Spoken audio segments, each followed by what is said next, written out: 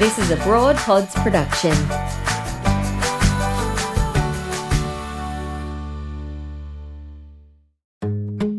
From Little Things. At the core of Broad Radio, we believe in celebrating, uplifting and amplifying the voices of women who are making a real difference in their communities, industries and the world. So let's do exactly that. Get ready to feel inspired, fiery and ready to fight for progress, because these amazing women prove that even the smallest actions can create massive change. Hi there, Jo Stanley here. My co-host today is Anjali Rao, and our guest is an absolute powerhouse in the Australian media landscape. Antoinette Lattouf is fighting the fight for greater workplace and media diversity, and her book, How to Lose Friends and Influence White People, is a must-read.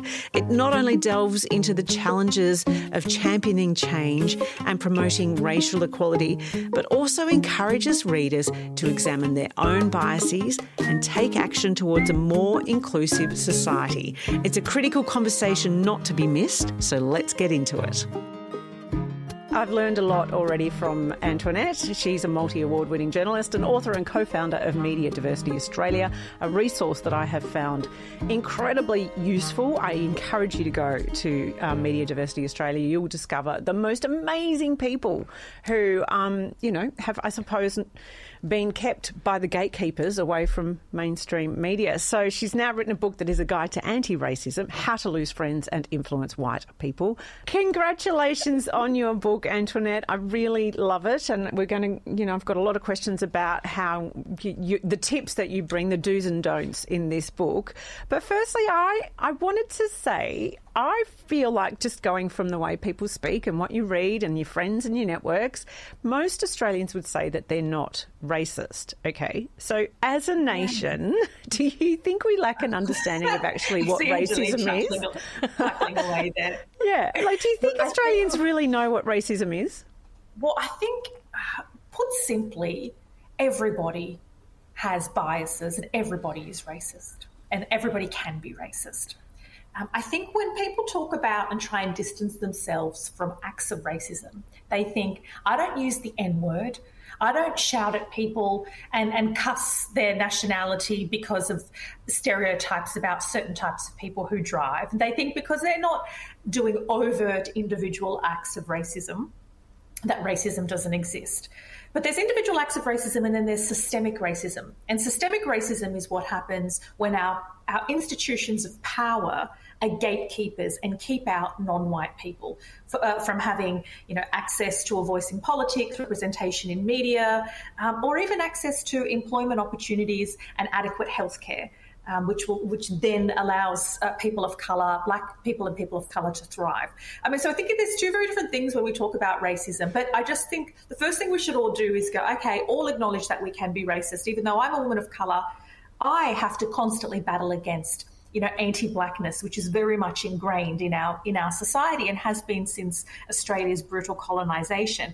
And so I think for a lot of Australians, we are really ashamed of our past or uncomfortable about our colonial past, but try and go, oh, well, that was then and that wasn't me. And, I am really nice to my Sri Lankan Uber driver, therefore I cannot be. It's this really superficial allegiance to anti-racism.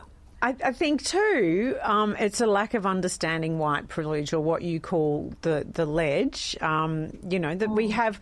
And I think I acknowledge my white privilege, and I see it in terms of things like that when I send an email to someone and request a meeting, I know that I have an expectation that I'll get that meeting because of my name. And, I often change my name now on emails, and I'm super proud of my name. I love the name Anjali. I'm so happy that my parents gave me that name.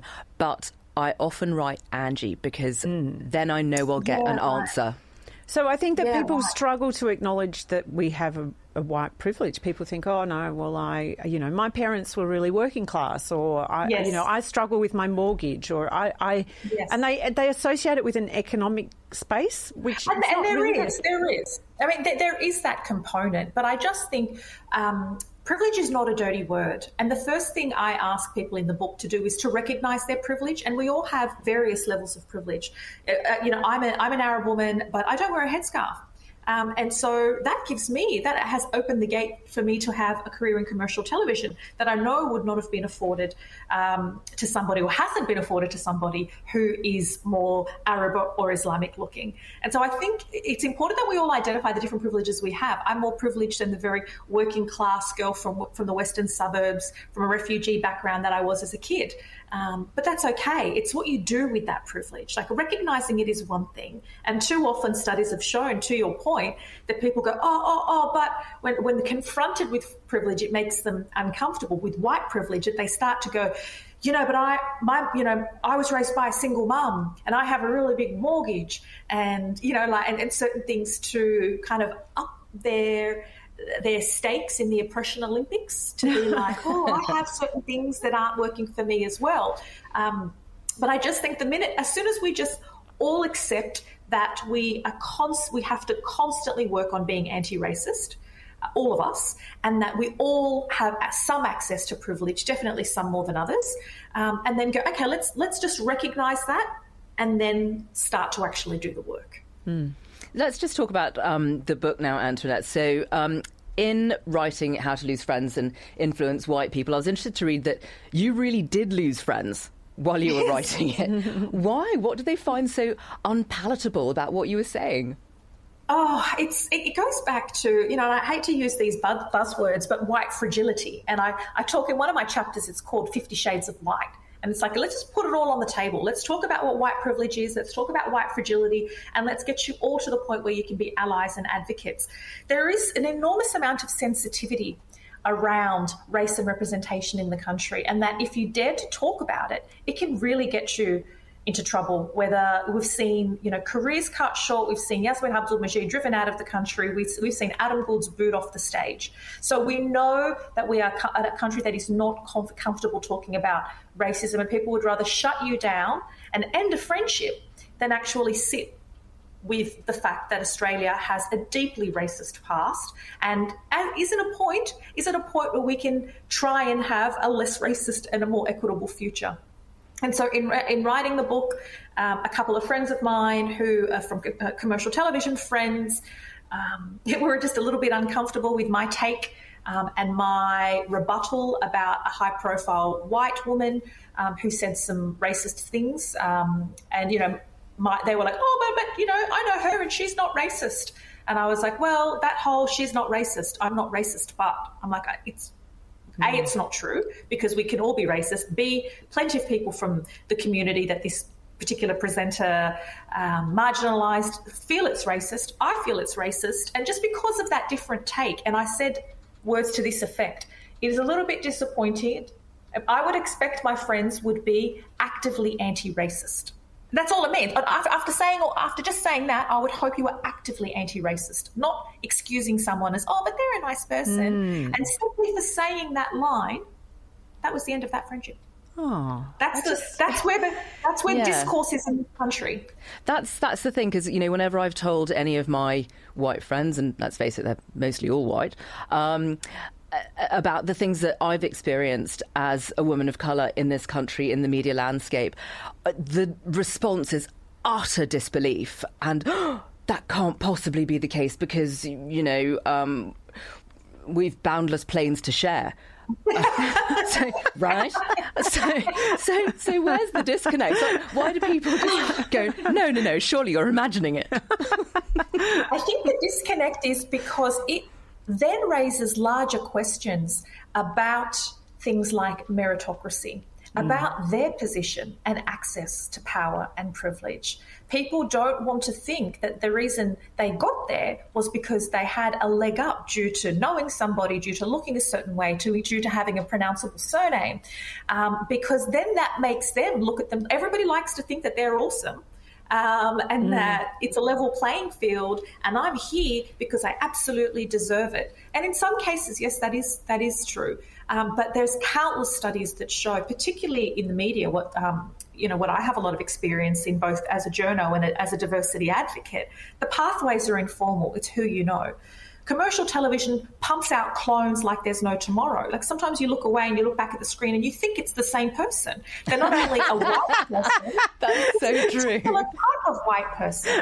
It's a particular brand of white person who is slender, who is tall, who is blonde, who is interchangeable. And so I, in talking about this, was talking to a bunch of blonde white women who, in this whole diversity discussion, will no doubt be going, well, what does that mean for me? Yeah. What does that mean about why I'm here?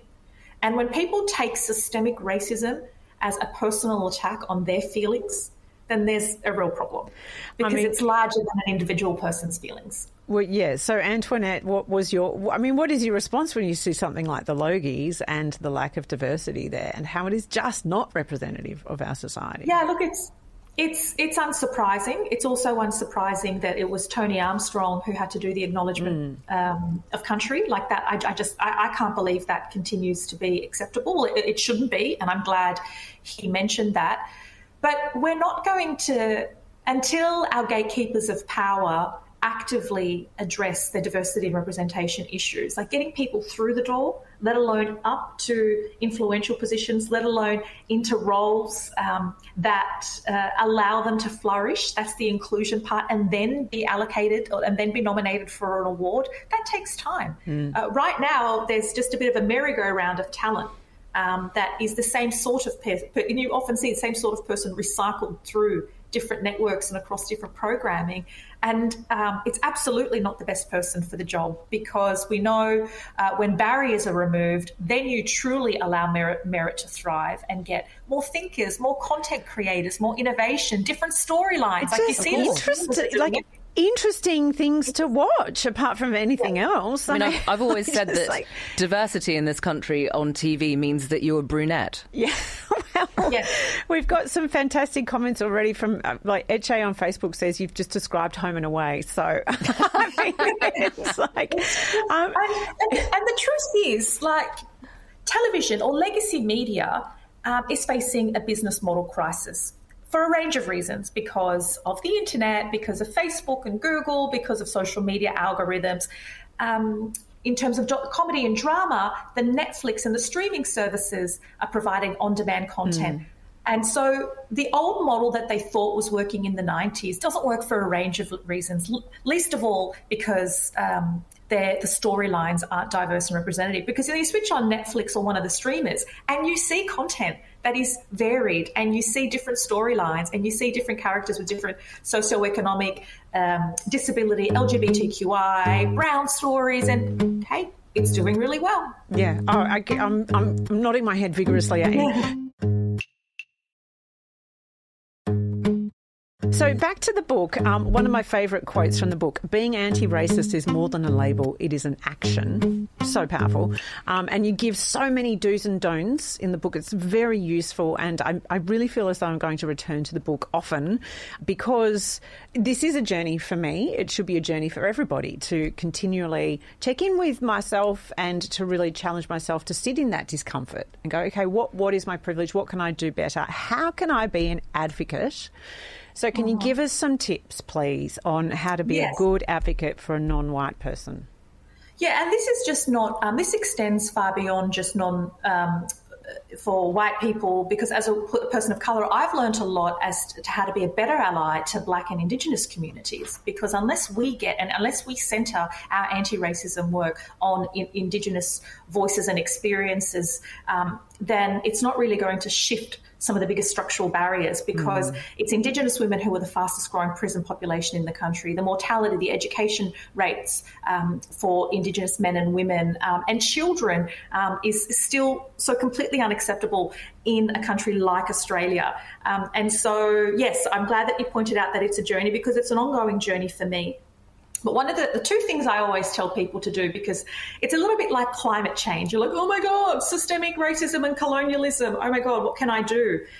Just like people feel that kind of like climate change fatigue and overwhelm, like this problem is so much larger than one individual. And so then you just go, oh, I'm just going to give up on recycling because China is a really big emitter. You know, like that's what a lot of people well, I'm just going to, you know what, I'm not going to do anything. And so I implore that rather than give up, what you do after you have identified what privilege and power and skills you have, and stopped saying things like, I am not racist, but, and I don't see colour, because unless you are clinically colourblind, everybody sees colour. The first thing you do is identify a niche. Like, what is it that you want to do in particular? Because we don't all, like, one person isn't going to end Indigenous deaths in custody. One person isn't going to stop anti-Asian hate. And so what I have decided to do, for example, is challenge lack of representation in media, because media is a megaphone for culture, and it sets our opinions, and it sets, political agendas and things like that. So I've decided to focus on media representation as a pillar of our democracy. But you can start smaller. It can be about shifting representation in your workplace. It can be about community sport, giving access to more people from low socioeconomic refugee backgrounds. So to kind of open that pathway, whatever your interests are and your whatever bandwidth you have, my first piece of advice is just really find that niche and don't feel the need to do everything, because you can't, and it's overwhelming, and you're most likely to give up. The second thing to do is to be really clear about your audience. Like, don't get into biffos with your redneck Uncle Darren on Facebook, who's never going to change his mind. If you know somebody who voted for Pauline Hanson, you know what? I would mute them on social media and probably not bother having conversations with them, because they form part of the fives. So we classify people in change and influence kind of as 1 to 5s, and 1's your hard agree. They're your allies, they're converted, they tell you you're awesome, and they're really good because they're your cheer squad. And then you've got your 5s who voted for One Nation, who are Uncle Darren, who are people who say things like, oh, all this diversity and feminism stuff is punishing what poor white men. What about white men? We're left behind. I'd say park those people, because thankfully they form a small minority, a vocal and potentially destructive, but a small minority. But most Australians fit in the 2s, 3s and 4s.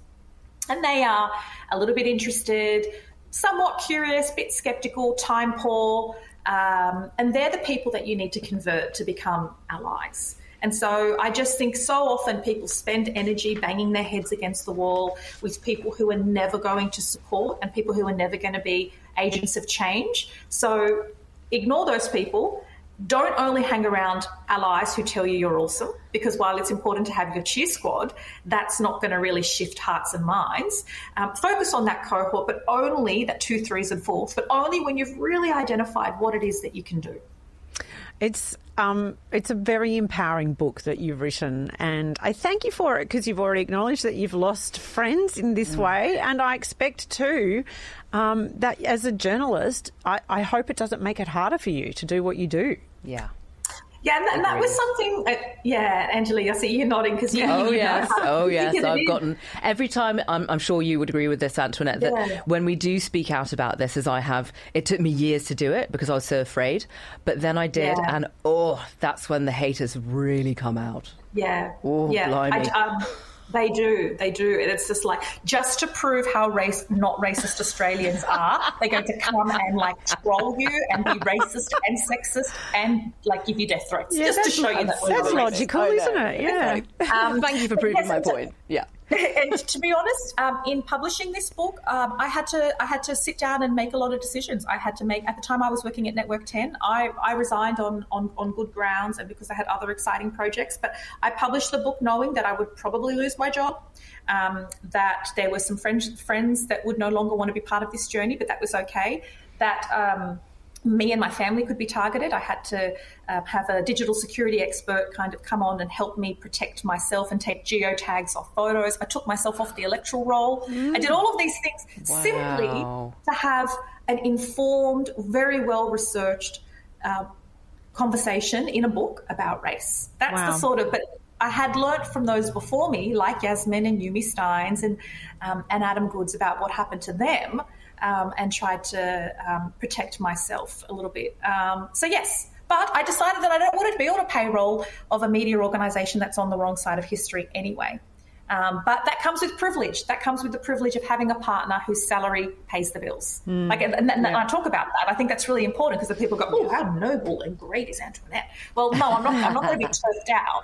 I'm not going to not be able to pay my bills because I have a partner whose salary affords me the flexibility to say, if you to certain outlets, if I just don't think it's all the right thing. And thank you for cleaning that up. Thank you.